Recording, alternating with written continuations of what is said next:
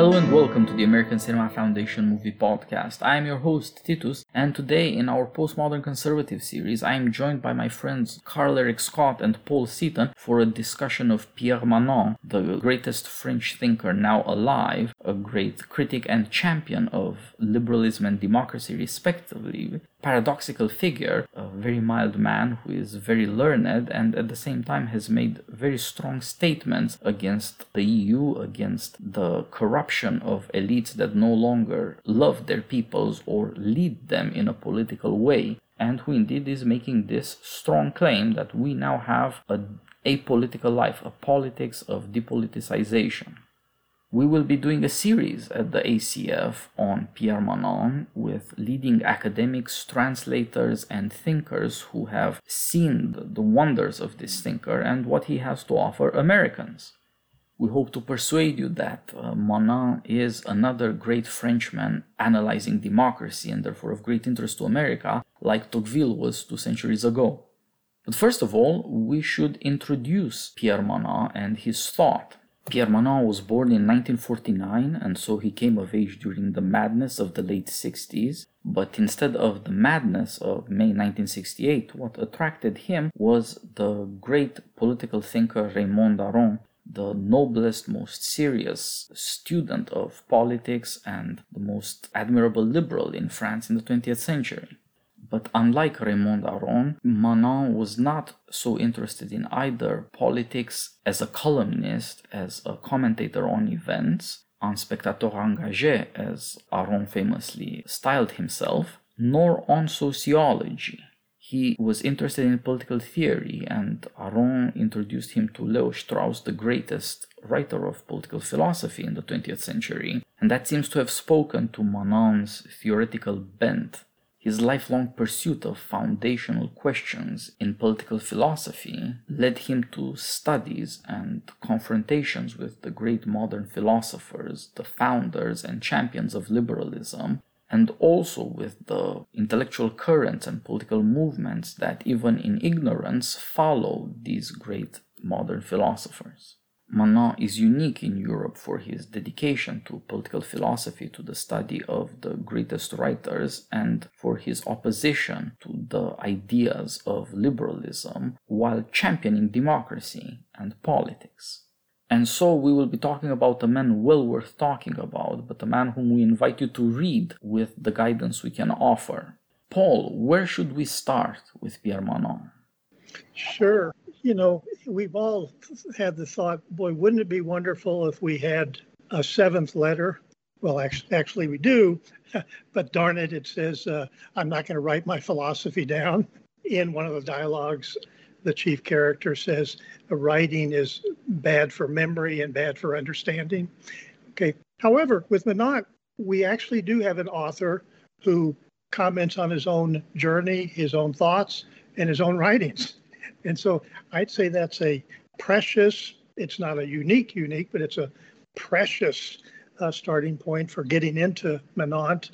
His 2010 book, in French, it was called The Political Gaze or The Political Look on Things. And then it was nicely translated by dear friends of ours, Ralph Hancock, with the assistance of Daniel Mahoney, called Seeing Things Politically. So Manent's a political philosopher, and since he was 15, he's been trying to figure out the world as it presents itself to us. And then us, you know, is a very variegated category, but he's how the world presents itself to us. And he thinks, well, first of all, we distinguish between the human and the non-human, the mathematical. But fundamentally, what we're attracted to is the political articulations of the human world. And that's our first sketch of the world of meaning and striving in which we live.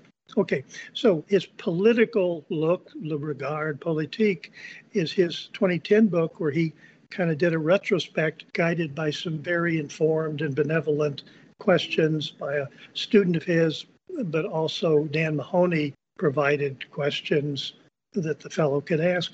And Manent, and I am coming to a close of this initial statement of Pierre, in that book in 2010, Pierre said, well, really, there have been two broad phases to my thought, or how I've articulated the human world.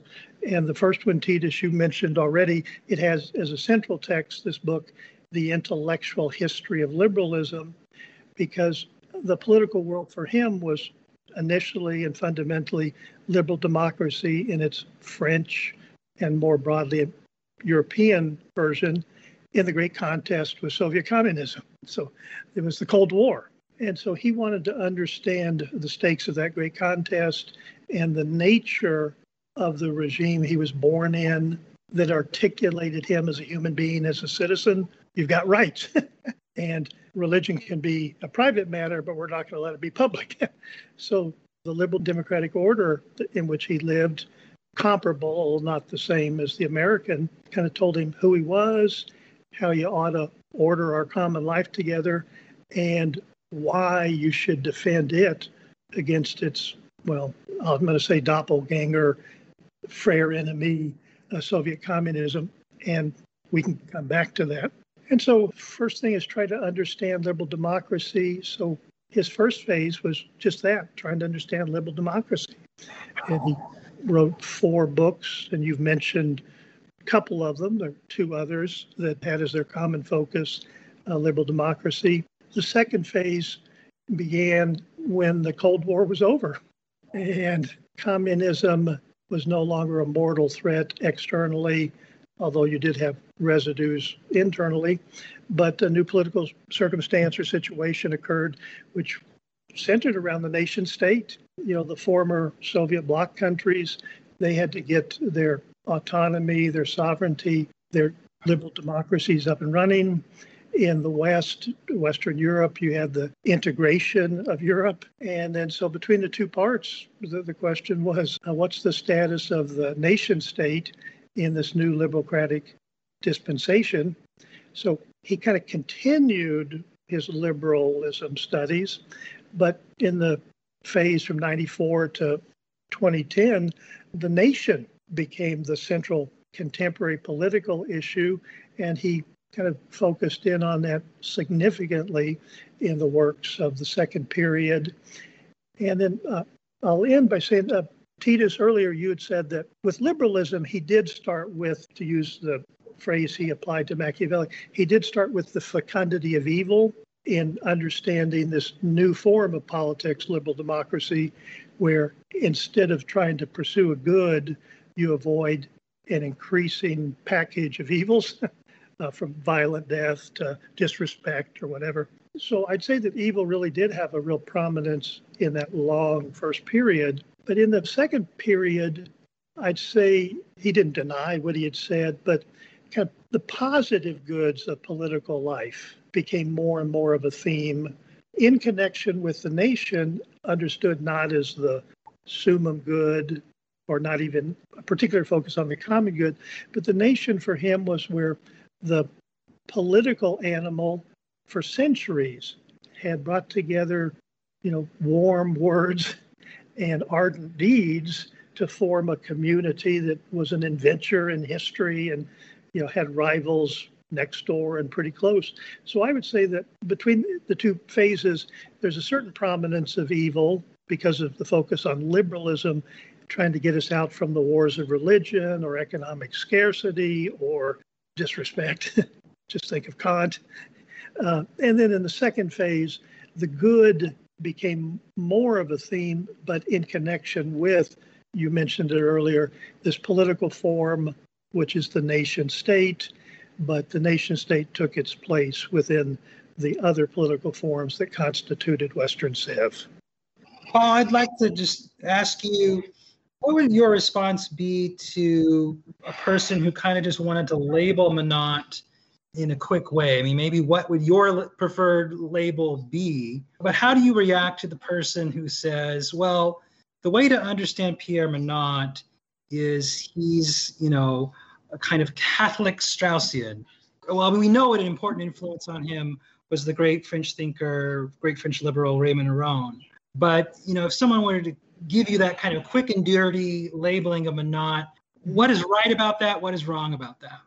Sure. I think the first thing to say is Pierre, again, he always takes his bearings by the human world, the political world, which already has its labels. So he doesn't resist labels and therefore being labeled. You need to start there. And so he's conservative when the liberals are unhinged or socialist, but he's a socialist when, they say the national community needs a safety net or something like that. But I'd say on the European scene right now, he's conservative because he's a defender of the nation state, and he thinks that internationalism today is anti-political, anti-human, anti-Western civ, anti-God, anti-religion.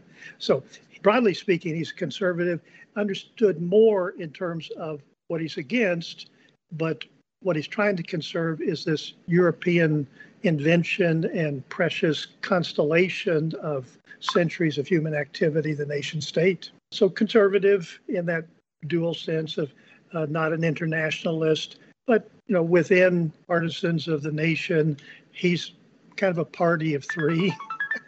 And he's really not a populist. He's not a nationalist in 99% of the understandings of that terms on offer today. He's a Catholic, so that's another label.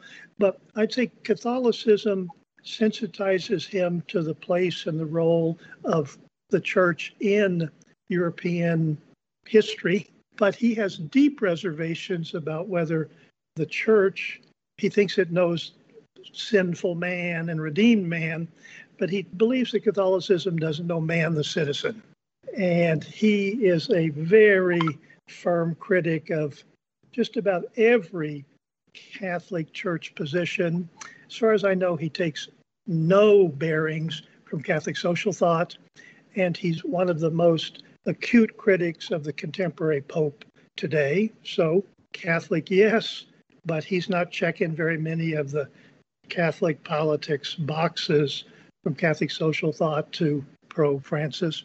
And then the Straussian thing is, I'll just go real quick, Menant early on was unintelligible apart from Leo Strauss, because Leo Strauss revived the question of, are the moderns really true? We take them for granted because we live in the orders that they conceived and then brought into bearing.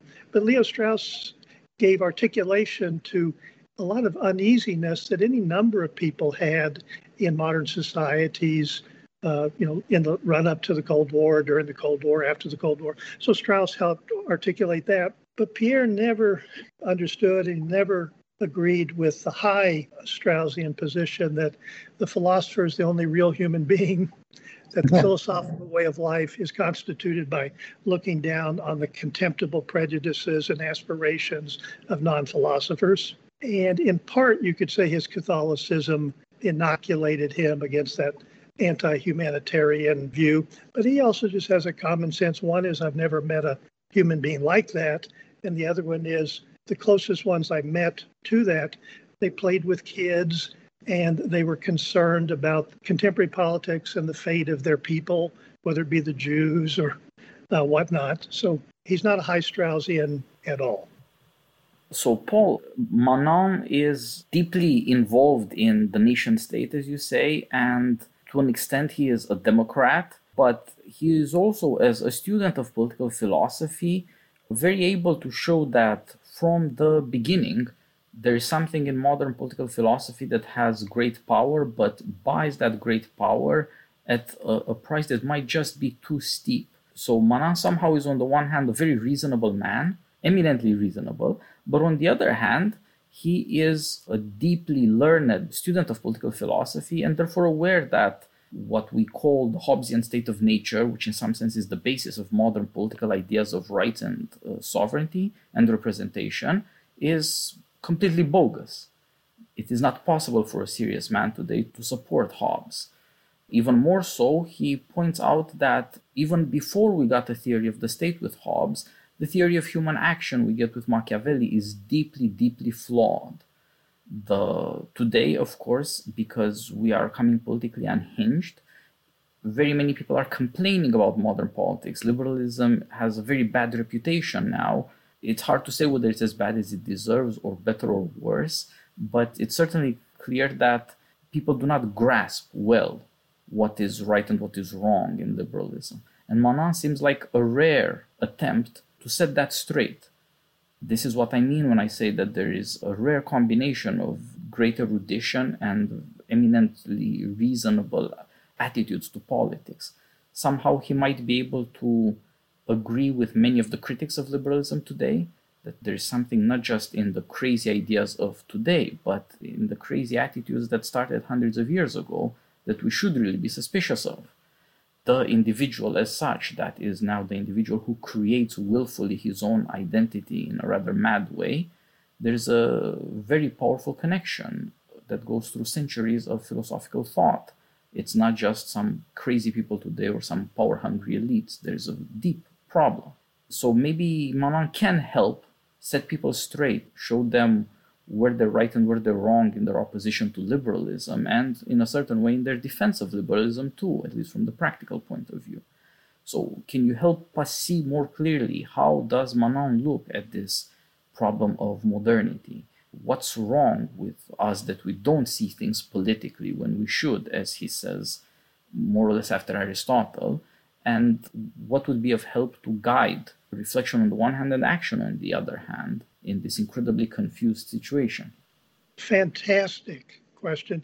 I think, Titus, I have kind of 3 steps of thought. That doesn't mean I'm going to speak for 30 minutes, but I do have 3 steps. And one will be kind of framing it your way, my way, just for a framework for what you just said.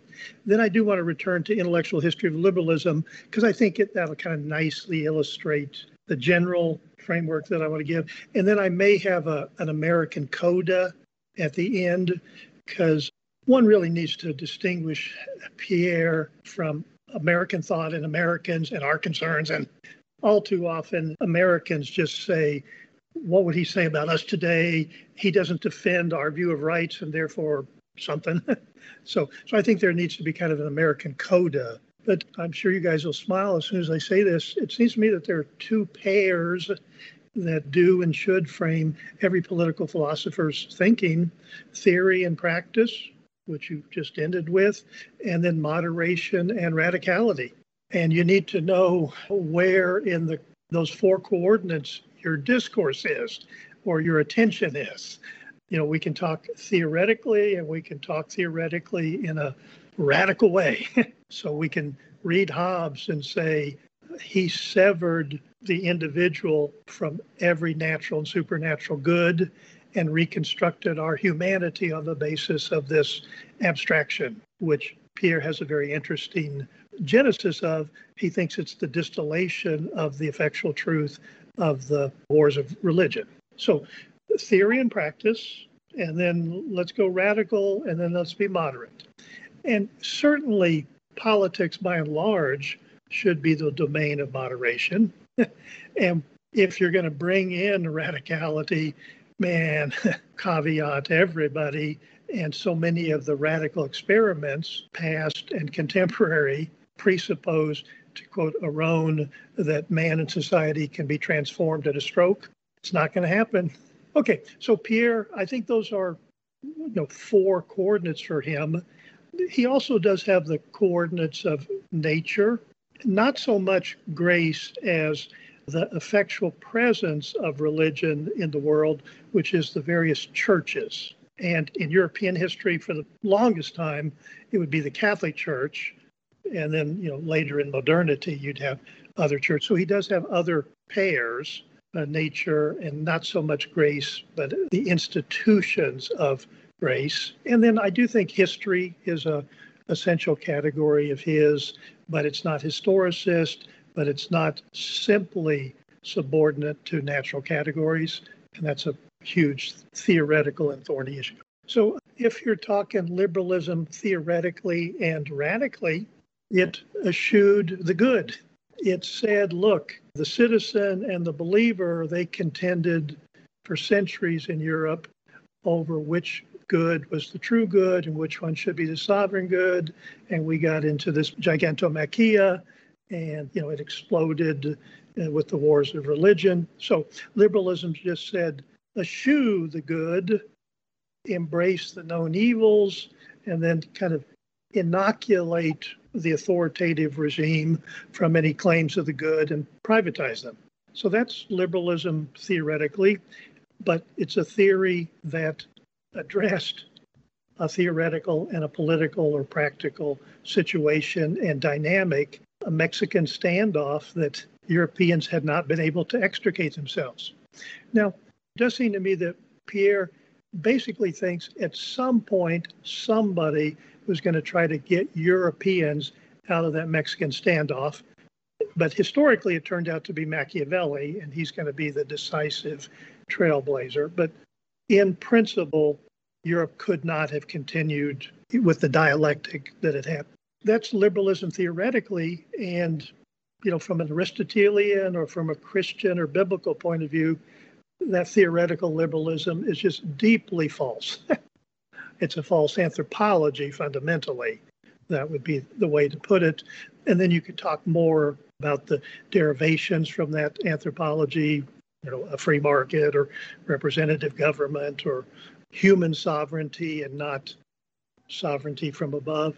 However, if you look at European history politically and practically, that theoretical injection, eventually in 1776, 1789, and then much later, it produced decent human regimes that we call mixed. And, Titus, you're great on the mixtures that constitute everything from cinema to European history to, our current battle between the oligarchs and the populace today. So practically speaking, liberalism eventuated in viable, decent regimes with the precious freedoms, with unprecedented prosperity, with upward mobility.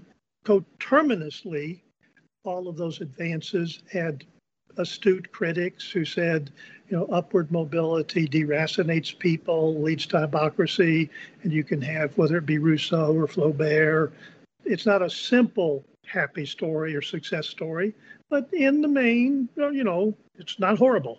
Okay, so that's looking at liberalism in its fruits or its works in individual regimes after revolutions, either sober or radical, and then finally tamped down somewhat. For example, theoretically, separation of church and state presupposes a nature of religion and a nature of man, and as it were, severs religion from man. It's not part of man's nature. Now, subsequent liberals, the French liberals, will try to amend that, but the early ones said no. And so, Menant will challenge or question that, but he does think that the separation of church and state, prudently and you could say democratically applied, separation of church and state, is a precious acquisition. It got European man out of the wars of religion. It got him out of the Mexican standoff. So, he's for that. On the other hand, he doesn't like radical secularization. He thinks, though, that the regime's articulation of the relationship between man and religion obscures more about man and religion and their internal relationship than it illumines. So practically, it's a great achievement in terms of forming citizens' eyes.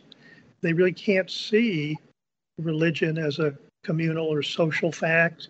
They're not reinforced in their own hearts about the natural, desire for the infinite that Tocqueville talked about, or for the infinitely beautiful. Could I just interject here a little bit, Paul? Of course, take your time on it. One vivid example for our readers of what you're talking about with the way in which liberalism's secularism, at its foundational theoretical level, you could say will accomplish lots of good things. You could go back to, say, Madison's Memorial and Remonstrance, something like that. But, he had this book that Ralph Hancock translated a few years back called Beyond Radical Secularism. And there he really presents how in his own France, so many people coming at things from a liberal, you might say, liberal theoretical perspective, just unable to articulate the basics of the situation, the challenge that French society as a whole faces from Islam. And so, that would be a book if someone wants to get into Menant's thought and to see right away how it applies to some contemporary issues, it would be a very helpful book. So sorry to interject, but it seemed a natural place. I started, and we've been talking about his first two phases, 72 to 94, and then to 210, Beyond Radical Secularism. It's a 2015 book. And there have been two books where Menant, the political philosopher, explicitly and deliberately entered the public forum, and he presented himself not so much as a political philosopher, but as a citizen. And in these two books, he engaged in a deliberation about what we citizens of France, we citizens of Europe, ought to do about two distinct but interconnected common problems. And the 2015 book was occasioned and primarily focused on what should we French citizens do, what should we European citizens do in the face of the Muslims among us. And since it's a touchy topic, he says we can't expel them, and we actually let them into our countries under certain terms. And what we need to do now is forge new bonds so that we can form a new kind of national community. I do want to say one thing about Menant on liberalism. I think it was Mansfield who said of Machiavelli that a bold man can hide his boldness by his bold statements. Now, Pierre's neither Harvey Mansfield nor Machiavelli, but Pierre, on one hand, he will do the theoretical analysis of the modern philosophers and do excavations to their radical and disturbing thoughts, whether it be anthropological or about religion or the soul, whatever it is. But in a number of places, he takes you to a vista and he allows you to peer further and to take the next steps into the issue. And I'm going to give you a quick example of what I mean. But in other words, this is not esoteric writing. This is a little bit of moderation, even when you're doing major theory. At the beginning of his 2001 book, in English it's called The World Beyond Politics, but it's his 2001 survey of the Western world on the eve of 9/11. Major political philosophy. And in the introduction, he says, I'm trying to articulate the human world, which is a liberal democratic world. And he said, now, theoretically, as citizens of liberal democracies, we believe in science. And then practically, we believe in democracy understood as freedom, understood as choosing your own values. So it's the theoretical and practical attitudes that constitute the average but the essential citizens of modern democracy, contemporary democracy. Well, when you read his analyses of modern science and liberal democracy, both of them say that modern democracy is based on an anthropology of radical atheistic humanism. Man is God theoretically. In principle, he can illumine the cosmos and dispel all mystery and master and control it. Now you say Descartes, and he's coming up later, and then he quotes Claude Lefort saying that democracy is every election we recreate or decide on the conditions of our common existence, as though neither nature nor the paternal gods provided any indications or binding things. Well, Pierre doesn't use the term radical atheistic humanism, but it's there. Now, at this point, I think we do need an American coda, because Pierre, he's looking at the rights of man and citizen in France. They didn't have founding fathers the way we do. They didn't have the Anglo-Saxon theoretical incoherence, but practical wisdom stuff going on. So we're different. And I think Pierre is not as informed about America as we would like. In fact, I know that. But when he looks at European democracy and democratic theory, he sees the establishment of the emancipation of man from nature and from God, and especially God's vehicle, the church. In Intellectual History of Liberalism, he said that. In 2001, he indicated that. He didn't want to freak out his readers in 2001, saying, really, you guys are a bunch of closet or tacit or unaware atheists. But that's what he points to. And then as you go through it and looking at other facets of contemporary liberal democracy, with that in mind, you see textures or dimensions of his analyses that aren't literally there, but they're there. Now, that leads to the question of, is liberalism necessarily going to turn into secularism? Is it necessarily going to turn into radical atheism? Well, here I think you may want to make a distinction between the logic of an idea or an attitude or a set of ideas, the logic of them, and then a whole bunch of other factors. This does lead us to Peter Lawler's famous phrase. Building better than they knew? Or keeping Locke in the Locke's box. That's right. That's more his. The building better than they knew actually goes back to Orestes Brownson. I mean, isn't part of the issue here, Paul, that, Pierre points to kind of a second wave of liberalism that Americans are familiar with through Tocqueville, but he also makes a great deal of Constant, who I know you've studied quite a bit, and a little bit of Guizot.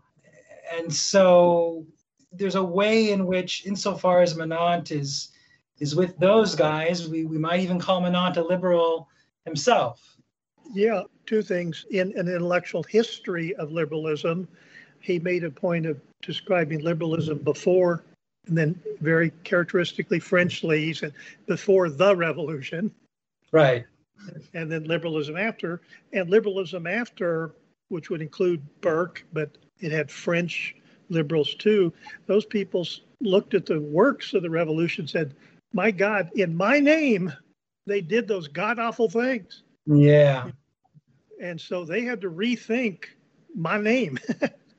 Menant adds, they did it with the assistance of Rousseau, which was both a plus and a minus, so that it included more soul depth to the liberal individual, but it did characterize society as just a prison, history as more necessitated than perhaps, you may want to articulate it. Menant's Locke, that's the closest point of contact with the American founding and American liberalism. Menant's Locke, first of all, privileged the economic animal over the political animal, and that's the teaching of an intellectual history of liberalism. And then in The City of Man, came out in 1994, his Locke is the autonomous self-owner. It's Michael Zucker's view of Locke. And neither one of those are what the American founders held to, much less what their contemporary conservative defenders believe about the founding and pretty much about Locke. So I think it's a little unfortunate that a number of American conservatives, their first reading of Pierre is an intellectual history of liberalism in that Locke chapter, and it's just clearly inadequate to understand Locke from their point of view, and it kind of sets up a low Locke that they're trying to fight against, in our battles. Yeah, that seems right. I mean, I think it's worth mentioning, though, that the book that we've been talking the most about, Intellectual History of Liberalism, it really very useful for you if you're a master's or doctoral student in political philosophy. It gives you a vivid review of the classic, Hobbes to Locke to Rousseau kind of passage. So it's certainly just to be recommended on those terms alone. But that's an excellent point that it's not maybe the full Menantian teaching about Locke or not maybe the best one. It doesn't help maybe American conservatives enough with all of the issues we inevitably have with Locke's legacy. Yeah, back in the day when I was in grad school, the three go-to books were the Strauss-Cropsey Reader, which I think is still worth doing, Menant's Intellectual History of Liberalism.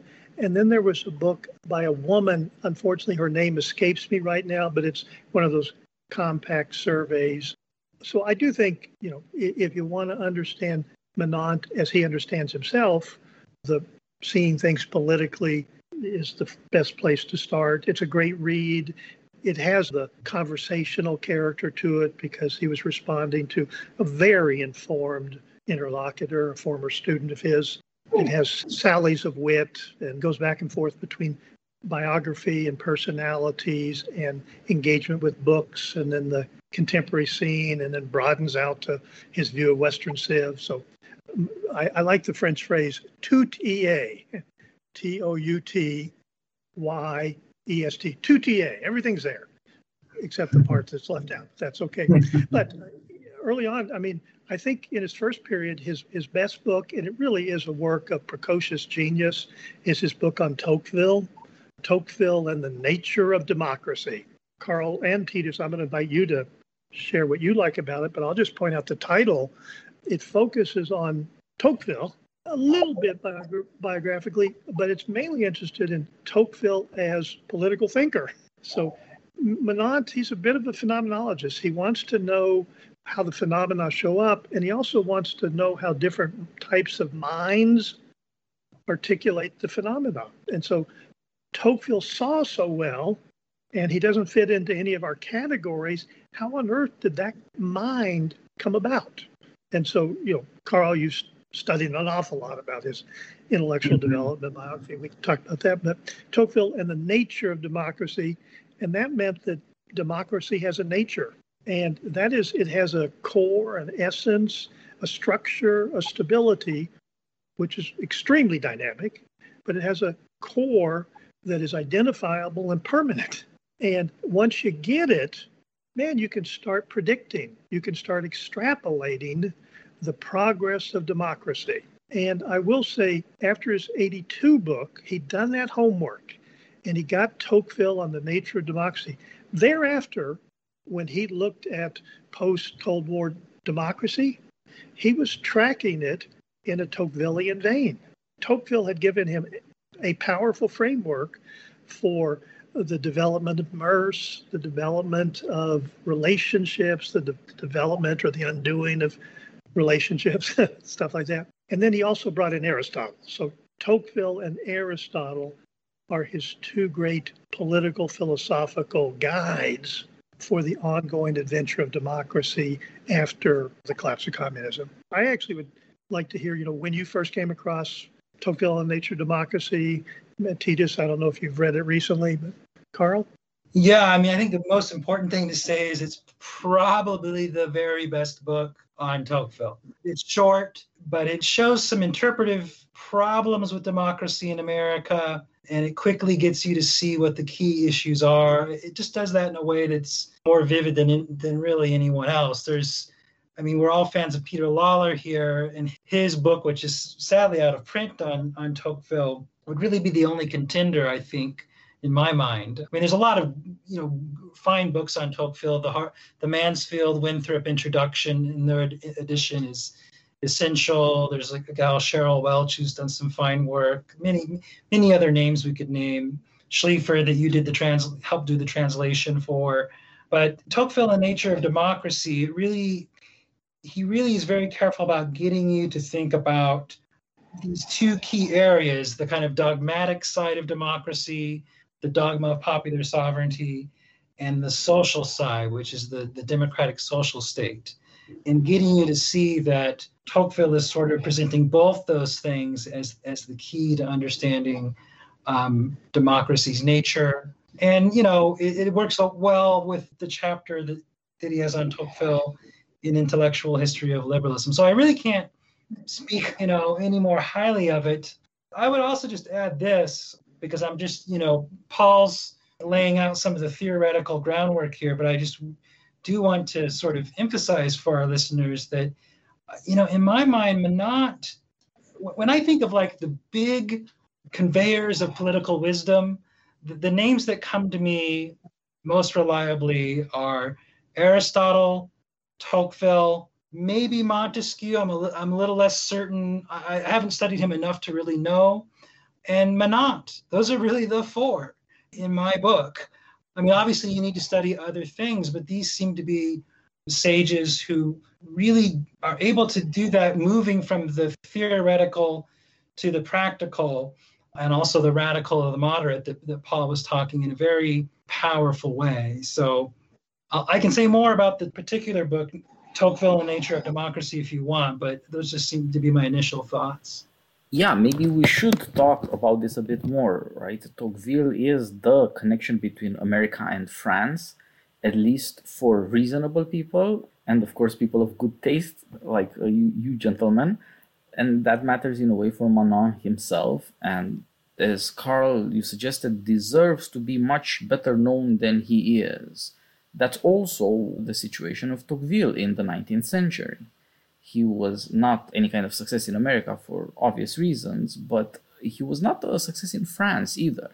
You would say that in the 19th century, the major political competition among the philosophers was between Tocqueville and Marx. And Marx is a vulgar thinker. And precisely for that reason, it would seem, he ran away with that century. Tocqueville had next to no influence on French thought in the 19th century or democracy. You could say through his mill friendship in England, maybe. No, nothing. Only in the 20th century did he become a subject of serious study to people who were not academics, but serious people, thinkers on political questions and philosophical questions.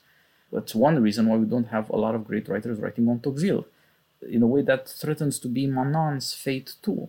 When people think of French intellectuals, he is not on that list, and for very good reasons. Those people are imposters at the best of times.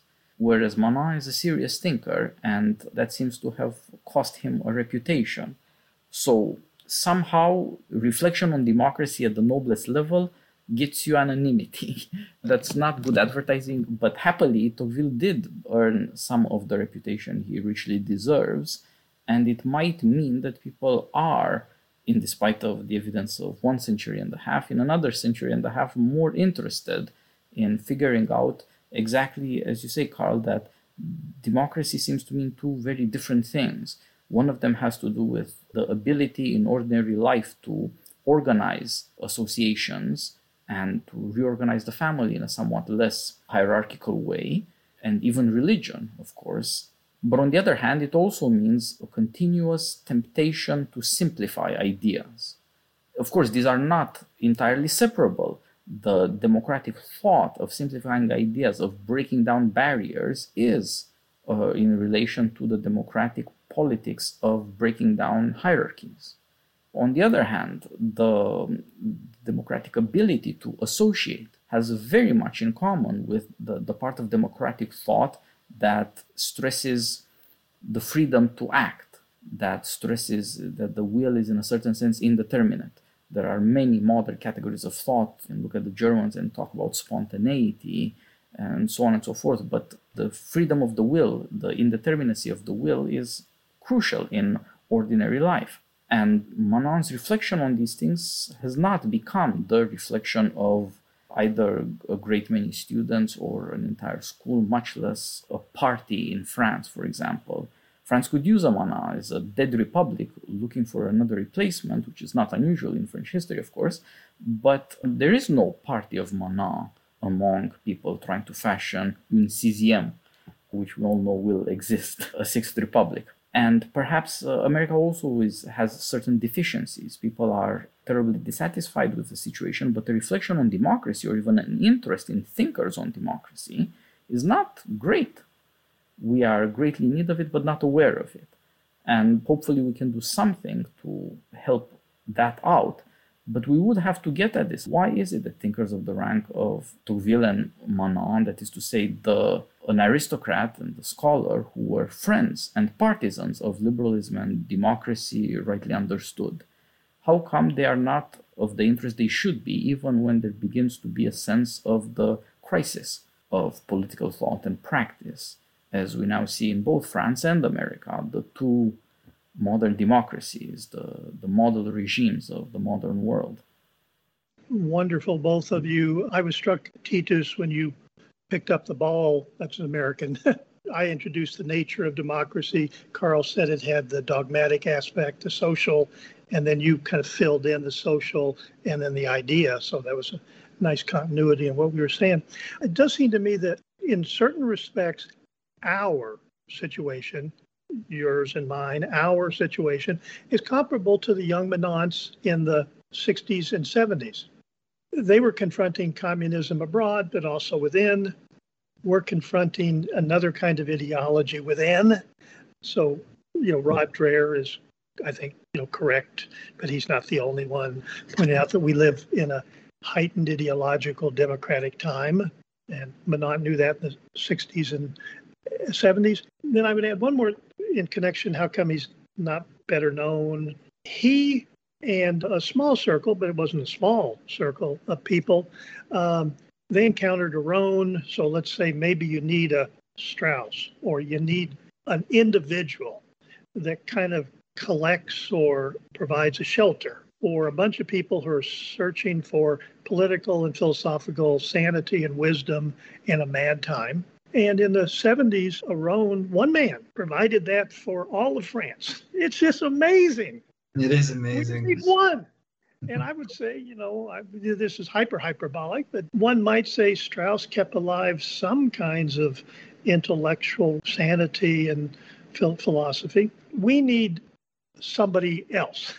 Now, I think people like you and Carl and me, we've had great teachers, and we're passing torches along, but it does seem to me that just based on these two historical examples, you need somebody who has pierced through and gotten some kind of public standing, much more than Strauss. But going back to young Menant in the shelter of Aron, he and many of his buddies, they were faithful to the glimpses of sanity and political philosophical wisdom that they saw. They rediscovered the liberal tradition that you said, Tocqueville wasn't known for decades. Well, that's true. Nor was Constant, nor was Guizot. They were either ignored or typecast as defenders of bourgeois democracy, the greatest epithet in this, in the 70s. So I think one kind of heart we can take from Pierre, and again, a number of his friends who started journals. They didn't do podcasts. That'll come later. But they started journals, Commentaire, I think the single best political philosophy journal there is. It has a few rivals, but I think it's the single best one, Commentaire. You have to know French, though. These people, they did their studies in this lost tradition of the thoughtful thinking about liberal democracy, whether it be Tocqueville or Guizot. And then thanks to Strauss, when he was brought over to Europe, the classical studies that all of these French trained, educated people had, the classical studies took on a new life. Because Strauss just showed you just how damn radically exciting and relevant those old texts were. And, Menant, he knew Greek and Latin. So he had greater access to the classics than I did when I was that age. But Strauss really was a huge animator for that. So you need Aron, you need to be faithful to whatever light you're given. In this case, it was, a tradition that had been lost of sober liberalism. And then the classics somehow or another got to become contributors and interlocutors in your own dialogue. And lo and behold, by the mid 80s, I'd say Pierre Menant had his mixture of that. I'm not going to date when I think you have kind of the mature Menant, but certainly by 86, 87, those elements are self-conscious, they're present, and he's not just explored them, but he's sharing his discoveries. I'd also say, Titus, that in terms of thinking about Menant's overall reception and the fact that he's not as well known as we'd like him to be, I don't think he's ever going to have the kind of impact that Strauss had. Strauss is such a special thinker, reorients you in so many different ways. I don't think you have that with Menant, but, like Tocqueville, Menant looks increasingly, prophetic. I mean, anyone in Europe, for example, who feels that the EU project needs to be radically adjusted or dropped, I mean, maybe there's exceptions, but I think Menant's the most theoretically powerful, voice for, what is kind of crudely called Euroscepticism, and points people back to the way democracy in modern times has to be connected to the nation state, and how what is bound to emerge from the EU structure is a project of bureaucratic governance in the name of kind of a astral democracy, a kind of rights-driven democracy, but against real flesh and blood in assemblies and done by representatives, actual democracy. So, I mean, I think that's going to look more and more prophetic, just the way that Tocqueville looked more and more prophetic compared to Marx. You know, when people start to realize, you know, that, yeah, you got to think about the social. Marx was right about that. But here was this earlier thinker, well, slightly earlier, who thought about the social in a way that was so much more supple and open to things besides economics. So, I mean, I do think Monod's day will come. And, you know, maybe if you want to tag on to that, Paul, I mean, the other big one, which is, of course, related to his criticism of the EU, in a way it's the foundation of it, is his theory of political forms, which is so important and so it really adjusts your thinking about things. I mean, just for those unfamiliar, I mean, the quick and dirty of it is in the ancient times, there really were only two political forms that were relevant, the polis and the empire. You know, they were aware of tribes and even aware of bands, right? But Monod gives you an explanation for how in Western Europe, with dealing with the theological political problem and the political claims of the church, there emerged out of these national monarchies this new thing, the nation state, which really became the matter upon which the liberal democratic regime was going to be built. To understand that, it revolutionizes your understanding of, say, the argument for the extended republic in Federalist 10. It obviously applies to the EU. It opens up a number of different avenues. And, you know, there's other thinkers that I think probably had glimmers of this theory before Monod, but Monod's really the first one to put it out there in a clear theoretical way. Say, yeah, you got to have your regime theory, but you've got to have your theory of forms working alongside it. So I'm going on a bit, but I mean, there are a number of insights that Monod has that I think are going to stand the test of time. Yeah, maybe that should be our next topic. Paul, how about we talk then about the City of Man? How about we talk about, as you say, the mature, the fully formed Monod? La Cité de l'Homme, the City of Man, very much an echo of Augustine. Came out in 1994, and it really is the culmination of what I call the first period of his thought from 72 to 94. However, it has a distinctive, if not unique, status among the 5 books of that period. So it's got the City of Man, it's self-declared phenomenology of modern consciousness, i.e., and that sounds very theoretical or pretentious or French or something, but it just means self-conscious modern human beings say we're moderns. And he just wanted to know, when did that form of human consciousness emerge historically, and what were its contents? So it's a historical study, but it's a study in a much earlier French phrase of mentalités. Okay, so it's a study of modern consciousness. He divides the book into 2 parts: self-consciousness, or how this self names itself, and then how it articulates the world outside of itself. It does it as being a being in history, as a member of society, and a member of a free market. So history, society, and then the economic order. And then how does it act in the world? How does it affirm itself in the world? And there are 2 components to that. Damn it, I've got my rights. And this is the consciousness of self that asserts its rights, that topples kings and dynasties and relegates God and his ministers to the private realm. So it's the assertion of the individual with rights. But even more deeply, and you mentioned this earlier, it's the self that says, I'm unfettered and ungood guided will. And the chief articulators of that are going to be Kant and Nietzsche.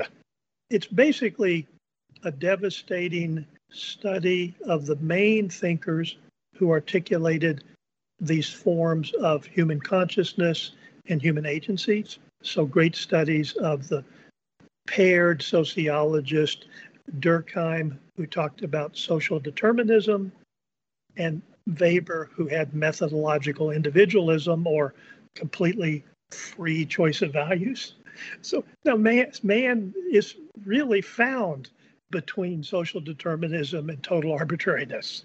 And so I will say kind of a regular threads through that great book is, what would the classics be saying about all this? And so they're very discrete but very telling comparisons and contrasts between the classical political philosophical view of man and society, and then either determinism or individualism. And then I would say the third element is Menand has some of his own distinctive, radical, and devastating critiques of modern consciousness and authoritative text. So if you want to have Weber dismantled, read Menand on Weber.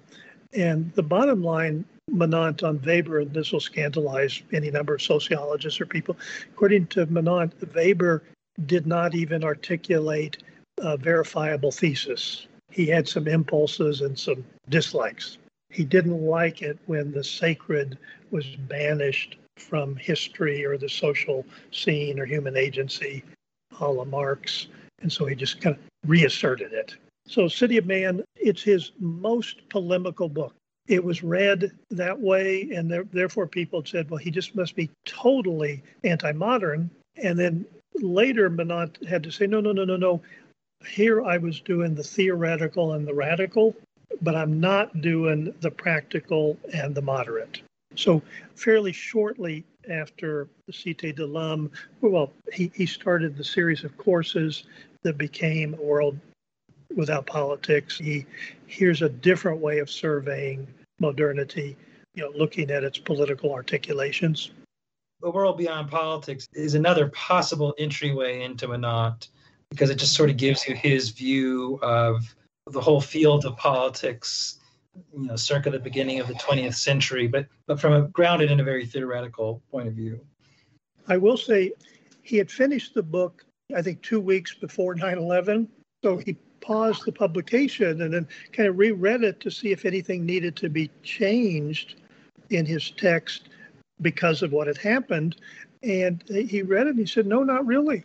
And so he's a modest man with tremendous talents, but he's a modest man. And he said, no, I think my articulation holds water. Now, you may want to add more about the Ummah. You may want to add more about terror or radical Islam. You may want to. And he'll do that in later books, including the one I translated in 26. But he thought his pre-9/11 survey and analysis held water. But he did add a preface for the English translation 4 or 5 years later, and he did do a nice comparison contrast in 2 pages of this foreword, where he kind of compared and contrasted the American response to 9/11 and the European response to 9/11, but rooted them in their 2 different experiences and understandings of democracy. I just have to tell you just real quick, one of the distinguishing features of European democracy was Holocaust guilt, and the 2004 version of European democracy, i.e. the EU, was haunted by the misdeeds of the nation state and said that you can't trust the people no more, so democracy has to be completely reworked. So he presented Europe in 2004, 2006 as hating itself. Well, that's where a large portion of the American population is today. So earlier, Titus and I were talking about the Americanization of Europe. It goes both ways. There's a chapter in A World Beyond Politics, Is There a Nazi Mystery? And again, mutatis mutandis, and you really need to emphasize the change.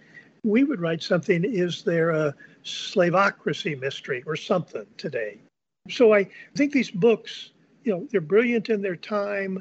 They continue to be dense and illuminating, and in some cases, they kind of pick up intelligibility and illuminating power. So you use the word prophetic, kind of the way Solzhenitsyn was, because he saw so well. These people, they knew the nature of things. They knew how unnatural ideology is, or European construction that makes us angels and not parts of real bodies. Yeah, certainly 2020 was in Europe more than America revealed how depoliticized democracy really is, and indeed how you can settle entire populations into house arrest, taking the bodies away from democracy literally. It's certainly the case that Manon's Euroscepticism has been proved right pretty much in every respect. And also, I think you're right that there is something to be said for the fact that certain European ideas, especially what the EU stands for, especially the notion of a bureaucratic, possibly world empire, that is to say, something that breaches all the distinctions that are traditional or the different borders. It was certainly much quicker in the EU that we saw elites created that no longer had loyalties to any specific community and did not thereby lose the desire to rule. Very important. And of course, now that seems to be much truer of America than I think most of us would have said 20 years ago, and or perhaps maybe even 10 years ago. And so the question of what kind of education these elites have and how do they think about things, or what might it mean for a democracy to simply not have nations? Or on the other hand, as you're saying, his survey of democracy as a theoretical science, right? The sociology was largely the theoretical science of democracy. It did not aim to describe human phenomena apart from modern consciousness, or however we will call it. And it too was therefore deeply invested in the education of an elite that would be fit for democracy. I don't think there's any reason to doubt the noble intentions of somebody like Max Weber, but I don't think that changes anything about the insanity of those ideas. There's another big connection, of course, between America and Europe at the elite level, since Weber was the most important sociologist to become famous in America. And so I think the more one thinks of Manon, one sees that again and again he goes to this question of how does a modern regime function? How do we understand democracy? How do the elites of democracy understand it, and therefore provide a kind of self-understanding for democracy? And so, in a way which is not possible in America, in France, Pierre Manon is a kind of teacher of politics. It is an inherently difficult situation since he is not a politician, as I said, not the founder of a party, not the inspiration of a party, not practical in the ordinary understanding. And in America that is decisive, but in France it is not, precisely because intellectuals have a strange influence there. And that made many terrible things possible, but also certain wonderful things possible. Above all, somebody like Raymond Aron, who is unique for good judgment. Nobody has judged so well of so many events for so long in the 20th century. It's remarkable. But Manon has some of that as well, and therefore shows that it is in principle possible to teach politics without being a politician in the ordinary sense. And perhaps this may be a clue to an American problem now, that people complain, but there is no way to think about politics that could lead to organizations.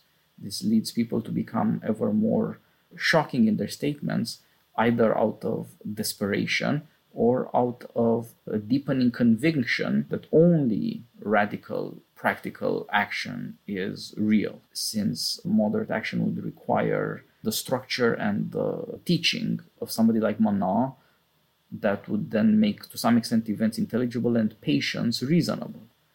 Without that, it isn't reasonable to be patient. In a certain sense, the ignorant man is right. That is to say, he feels his powerlessness and the urgency of the moment and his mortality and his reputation, since there are elites humiliating him on a regular basis. What can we expect to follow from that? So it does seem like if Manon might be even more useful to people thinking about politics in America than would immediately seem from somebody whose concern has been almost always to understand the great thinkers in European politics and to try to investigate whether there is some way that Aristotle could sit in judgment of modern philosophers and reveal where they are lacking. That is to say, above all, where their claim to being realistic, scientific, or efficient is fraudulent. Yeah, going back to the very first book with which we began, Seeing Things Politically, at one point his interlocutor says, "You're not a politician, maybe you're a counselor to the prince, a la Machiavelli." And he immediately said, no, and not because he didn't want to be tarred with a Machiavellian brush. He said, no, that's the wrong way of first of all, the politician won't listen to me, and then it'll just distort my thinking. But he said, really, if you want to understand what my writings are, I think the closest thing he said was Aristotle's Politics. And part of what he meant by that is I just want to do a dispassionate regimes analysis in the full breadth, social, political, psychic, religious, the way the regime makes a whole of a society and some circumscription of humanity. So I want to do regime analysis. Then he'll do the modern philosophers and how they did that in their own circumstances. And so Machiavelli addressing the theological, political problem, Hobbes, the Civil War, et cetera, et cetera. Then he does it himself, the ongoing threat of Soviet communism against liberal democracy, and then the progress and the excesses of democracy. And you're right, he does provide a great model for how to analyze a liberal democratic regime or, a regime generally. And I'll just say that two things that he does when he's analyzing a contemporary situation, he always does it in terms of regime analysis. So he doesn't take a part, he wants the whole. He has a way that he divides it into parts. But following Tocqueville, he got this line from Auguste Comte, but he says every regime has statics, that is pretty settled articulations, and then it's got dynamics. Now, the dynamics ultimately are rooted in the soul, but they're also in the parts that have their own nature and logic. So, for example, the free market economy or representative government or whatever it is. When he does a regime analysis, he says today's architecture, its statics, have changed dramatically from 20 years ago or 50 years ago. And he really does a great job in France and in Europe. And a lot of our friends do it in America, saying today we no longer have the same architecture. With the collapse of the media or the deep state or the administrative state, those are all true architecture departures or changes. And then he looks at the dynamics, and he always starts with man, the political animal, therefore the logos animal. And so just like Socrates, he goes to the agora or reads the newspaper, and he listens to the prominent voices, and then, does what every good Socratic or Lalerian or Titian or Scottian analyst does, is let me unpack these debates, their presuppositions. You fall into the ideological category. You're in the defensive conservative posture. So Menand, he really can, again, provide a nice framework for analyze contemporary politics, always starting with, some normative notion of the modern regime.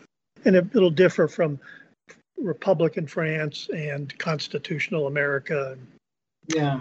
I think one way of putting it that might be useful for today, with 2020 kind of shaken a lot of foundations, and just, I guess for me particularly, just a lot of things just look different after 2020. Just like things that I can't take as seriously as I once tried to. So we're in a moment where people, I think, are attracted to radical ideas and attracted to kind of the thinkers who are going to do a lot of drama talk and present it in a very kind of stark way. But I think, just going back to Paul's, one of his earlier formulations, a theorist of the highest order like Menand, he gives you that kind of connection between the need to go radical and the need to remain in touch with moderate, practical, political thinking. You need both. You need to be ready to go to the roots of certain commitments and say, this ultimately isn't going to work, or ultimately is always going to produce these kind of dynamics.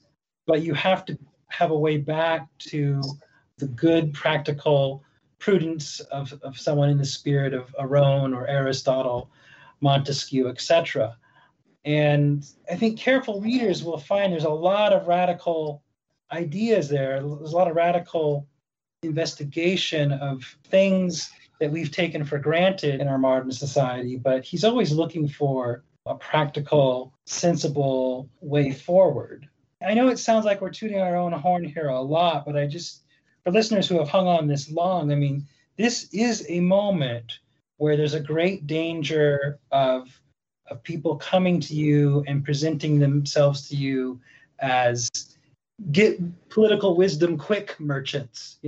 Here's your quick access to getting into the heart of what's going on. And a thinker like Menant is the real thing. Don't hesitate to do some work with someone like Pierre Menant, and that is going to prepare you much more than just kind of grasping on to the latest voice who seems to have the firm way of opposing all the bad things that are going on right now. No substitute for learning and wisdom. Indeed, especially in confused times, the first necessity is clarity. It's the only situation in which we may say that what is important takes precedence over what is urgent, even in practical things. A reorientation is necessary. And so, indeed, it's very important to realize that maybe we need a kind of radicalism in thought much more than in action, that we need to reorient our thinking. We don't need to burn things down or break up arrangements, at least not just yet. So, the daring of thinking, Menant takes second place to no one when it comes to a sustained intellectual attack on liberalism, on modern philosophy. But he is not a madman. That's a rare quality, and I think it's one that people need much more of. One has to assume that a thinker as serious as Menant wrote on what and in the way he did it for serious reasons. And therefore, we have also to take a chance on the possibility that people reading and thinking and talking about this stuff will lead them to become somewhat more daring in certain ways and more moderate in others. That is to say that he is a political teacher of politics, that he knows his business and people should trust him. We should do other conversations. We should treat some of these books and introduce them to the American audience, especially since so many of them have been translated and are both easily available and urgently useful for anyone who wishes to think clearly about why are people saying crazy things and why also some of the things that are happening seem very, very crazy, unpredictable, as we were saying, even in the recent past. Where do these things follow from and how might we think about them? So, Paul, Carl, thanks a lot for joining me here, and I hope our audience has now a grasp of what Menant has written and thought about and what he thinks serious people should be studying in order to be serious, to live up to their own moral and intellectual expectations of themselves as men and citizens. And as I said, we should have a series on Menant. It's the least we have to do as people who take this stuff seriously. That is to say, to help this work of learning about politics come along. And perhaps in the next conversation, we should try and talk about the Aristotelian side of Menant, of what it means to see things politically or what it means to focus on practical reason. There's so much there. Amen. Really. Thank you, Titus, for the invitation. Carl, it was great to see you. Good luck at your ends. All the best. Okay, Carl, enjoy the rest of your day. I will go and get to bed. It's midnight here. I get to live out the day yet. So, okay, thanks. Good luck with your writing and all the best to Michelle. Okay, thank you, Titus. Good night.